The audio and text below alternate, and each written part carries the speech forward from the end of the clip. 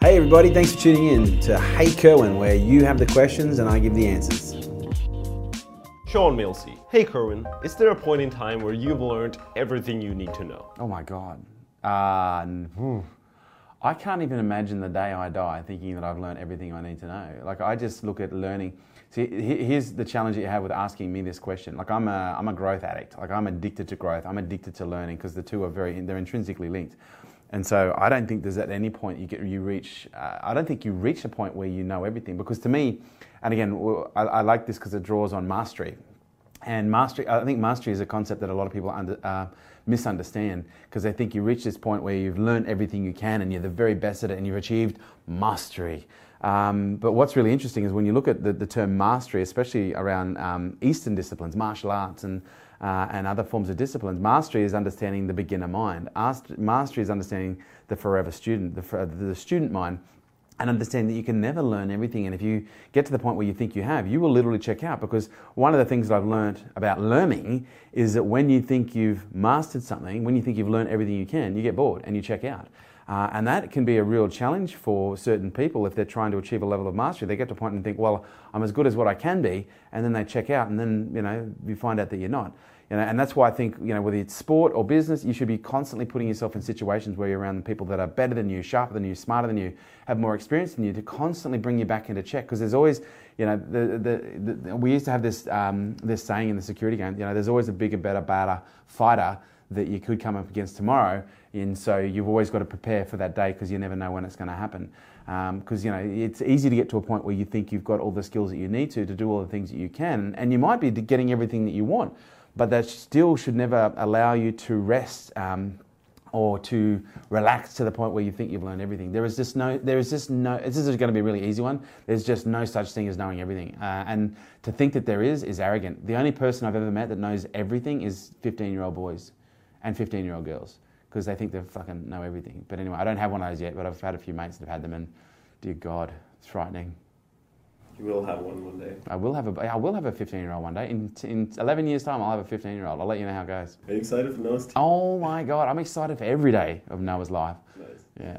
All right. Jennifer Gatewood says, Hey Jen. Hey Kerwin. Hey Jen. Do you think it's possible to have more than one purpose throughout your lifetime? Yeah, I think a purpose is something that's evolutionary. It's organic. It's something that can definitely evolve. I don't think it's necessarily going to change too much based on my own experience and based on the experience of those that I have studied. But that's not to say that it can't evolve, it can't morph. But I think that's like going to any organism that fundamentally has a predetermined purpose, and asking the question, will the purpose of that organism ever change? And it's as far as I know, based on science, or biology, I think it's highly unlikely that any organism's purpose is going to change. Although actually, when I think about it, certain organisms' purposes can change depending on the cycle of life that it is in. So yeah, I think purposes can, because again, I'm always looking to nature. What does nature tell us to give us the indication of, necessarily, in some cases, what is true. But for me, based on my own experience, I think purpose is something that evolves. I haven't seen my purpose change too much. The people that I've observed, the people that I've studied that have reached high levels of success in different fields. And I'm not talking about financial success. I'm talking about a purity of success that comes from when you do what it is that you're here to do, when you are on purpose. But I think the danger of this question is, now I know where this is coming from. The danger of this question is allowing shiny objectitis to come in, and you're on purpose, but then all of a sudden this other shiny object comes up, and you go, oh, maybe I have two purposes, maybe I have three purposes. And my experience is the short answer is no. You don't have two purposes, you don't have three purposes. You typically have one purpose. You have your personal purpose, okay? But then if anything, there could be an extension of that, which will be then the commercialization of that. So for me, my purpose, and I discovered this, I feel very blessed that I discovered this relatively early, like my mid to late 20s, I discovered through the observation and the analysis of my life and just trying lots of different things, that I discovered that I was most happy, I was most healthy, I was most lit up when I helped people. And I could look back through my entire life and see exactly how those things align to give me the awareness that, oh yeah, that's what I love to do. That's when I'm most alive. That's when I'm most lit up, is when I'm helping people. But then I had to look at the commercial aspect. Like, well, how do I make helping people a business? How do I make helping people commercial? And by that point, I was already in business, thankfully. I'd already been doing business for a long time, thankfully. I already had a set of skills, thankfully. And I was like, okay, well, I like helping people in business. I help business owners, I help businesses. And so for me, it was a very easy, and it was, again, I've got my personal purpose here, and my business, the commercialization, my business purpose, it's like literally, there's like a razor slither of gap between my personal purpose and my business purpose. And the only difference being is there's a commercial framework around it, there's a commercial structure around it. And for me, the two go hand in hand. The challenge is when you've got this personal purpose over here and your commercial purpose is over here, and it's going, in some cases, in the opposite direction. Now, that's not to say that you can't realign those purposes and bring them in greater alignment so that you can express what is it you love in the commercialization of whatever form you're in right now. And I've had this with a client, with one of my clients, Bruce. He's got a concrete grinding business. And he almost, shut the business down. It was already a relatively successful business. It was already making money. Already had team, talent, staff. It was already operating at a level of scale. But then he's like, I want to become a coach. I want to be a coach because I really love coaching people. And I was like, so that's your passion? Yes. Coaching people you love? Yes. I said, okay. So how often do you spend thinking about it? All the time. So how often do you spend actually the time coaching people in your business? And he's like, oh fuck. And he was sitting there fantasizing about this thing that he wanted to do, but what he didn't realize was the opportunity to express that passion, the opportunity to express that, that language of his purpose was right in front of him, but he didn't see the connection, and as a result, he didn't get to express it. And now, he is, heavily involved in coaching his team. He's also heavily involved with us in K2, coaching some of our clients as well and helping and supporting some of our clients as well. But what you've got to understand is he didn't have to go and start a new business and try something new. He just found a way to express what it is that he loves to do, what his purpose is, and what he was already there, what he'd already spent, a great deal of time building. So you've got to be very careful now, because this question is loaded with danger by me saying, yes, you can have more than one. Can you have more than one purpose, or can the purpose change? No, can you have more than one?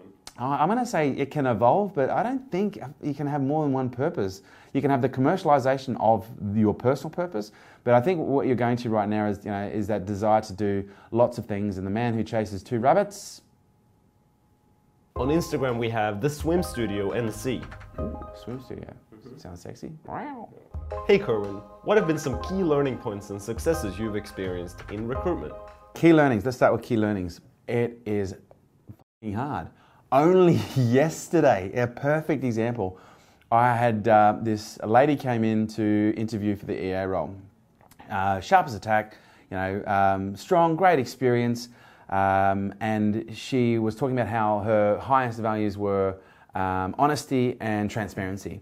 And all the way through the interview, she was not just giving off the vibes. She was saying, I want this job. This job is great. This is what I want. This is the culture I want to be around. Yada, yada, yada, yada.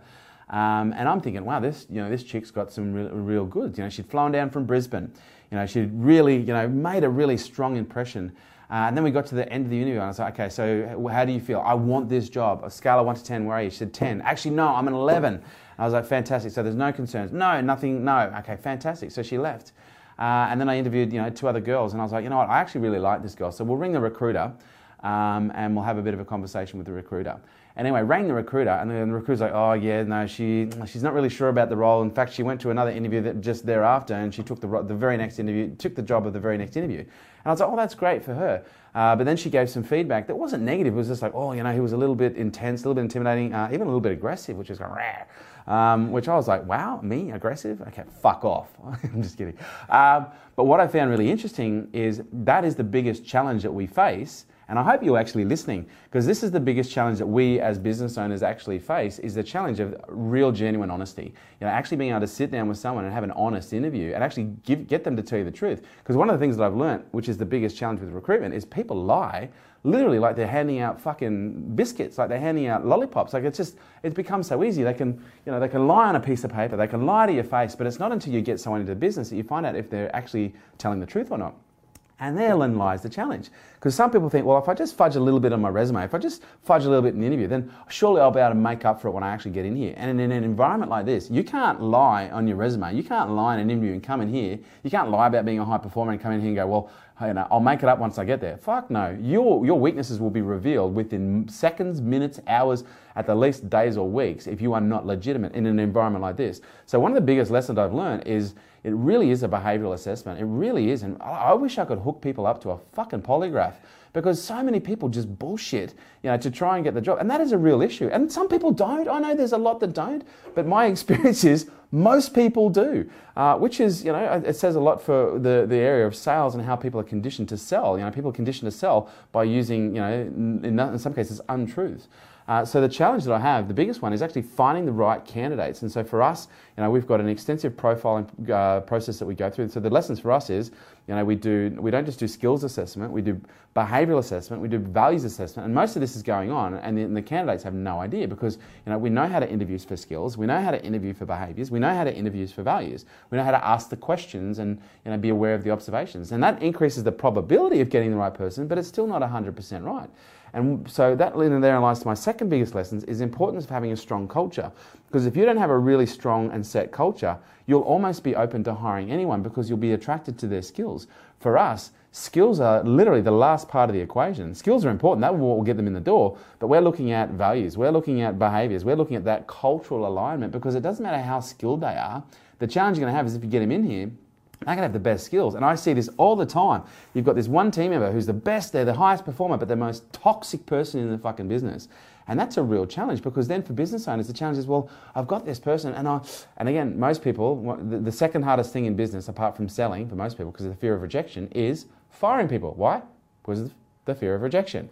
And for me, I have no issue firing people, but what I prefer to do is help people realize that they're not a fit so that they can make the decision themselves to leave, so they actually leave feeling empowered, that I made the decision so I can leave. And I much prefer that because it's actually can be for some people quite a psychological trauma to get fired from a job.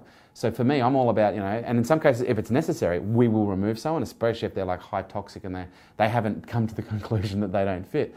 And that can sound elitist. Don't fit. Well, what are you saying? Are you discriminatory?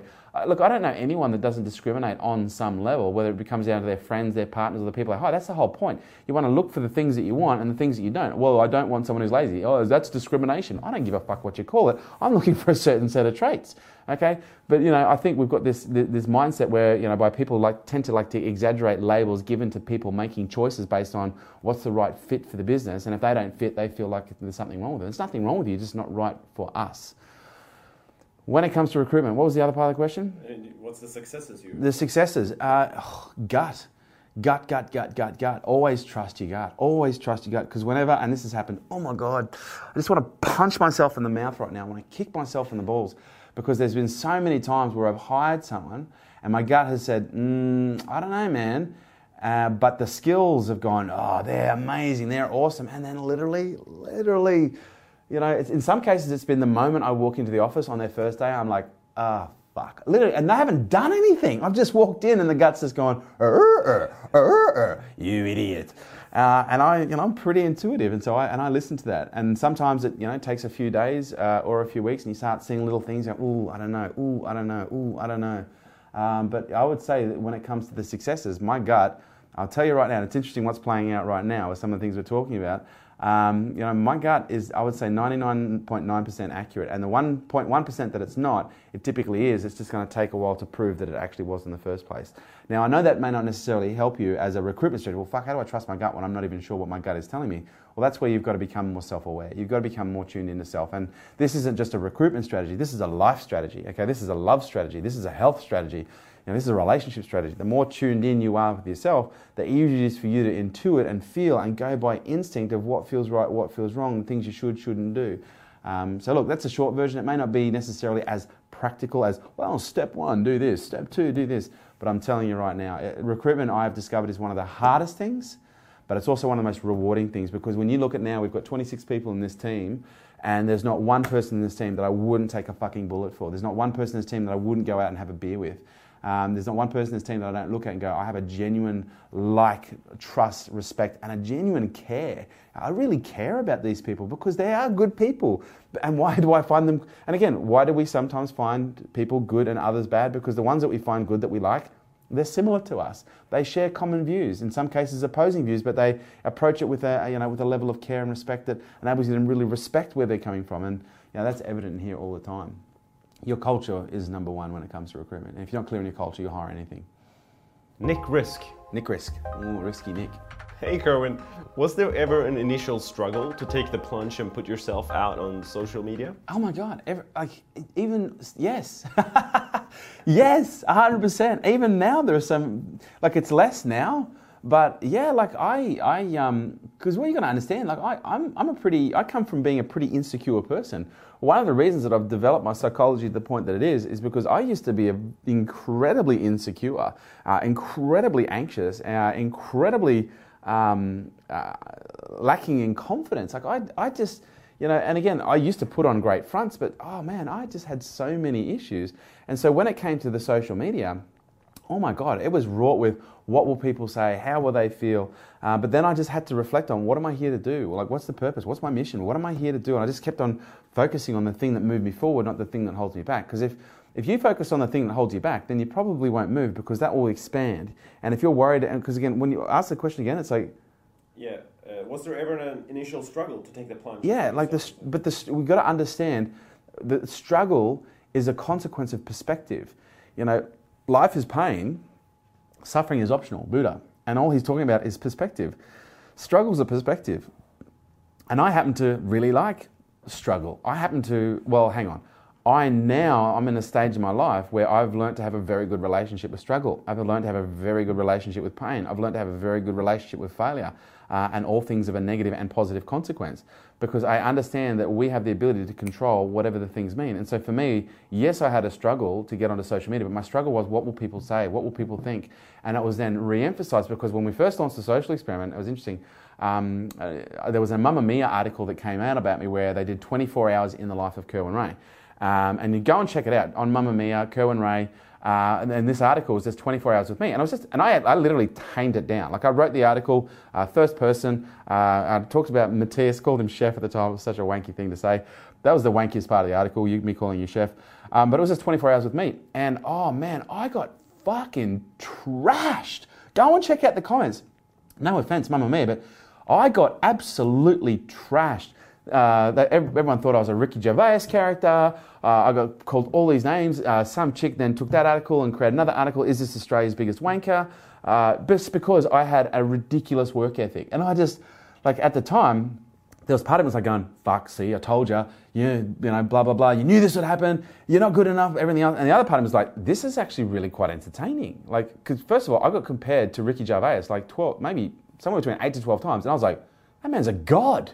Like, just to be compared, like, the people like, is this actually for real? Like, is this satire? And so that actually, I looked at the positive. Well, I've got a great writing style. People love my writing style. People love my personality, my character. It reminds them of successful, funny people. And the other side was there as well. And I was aware of both sides.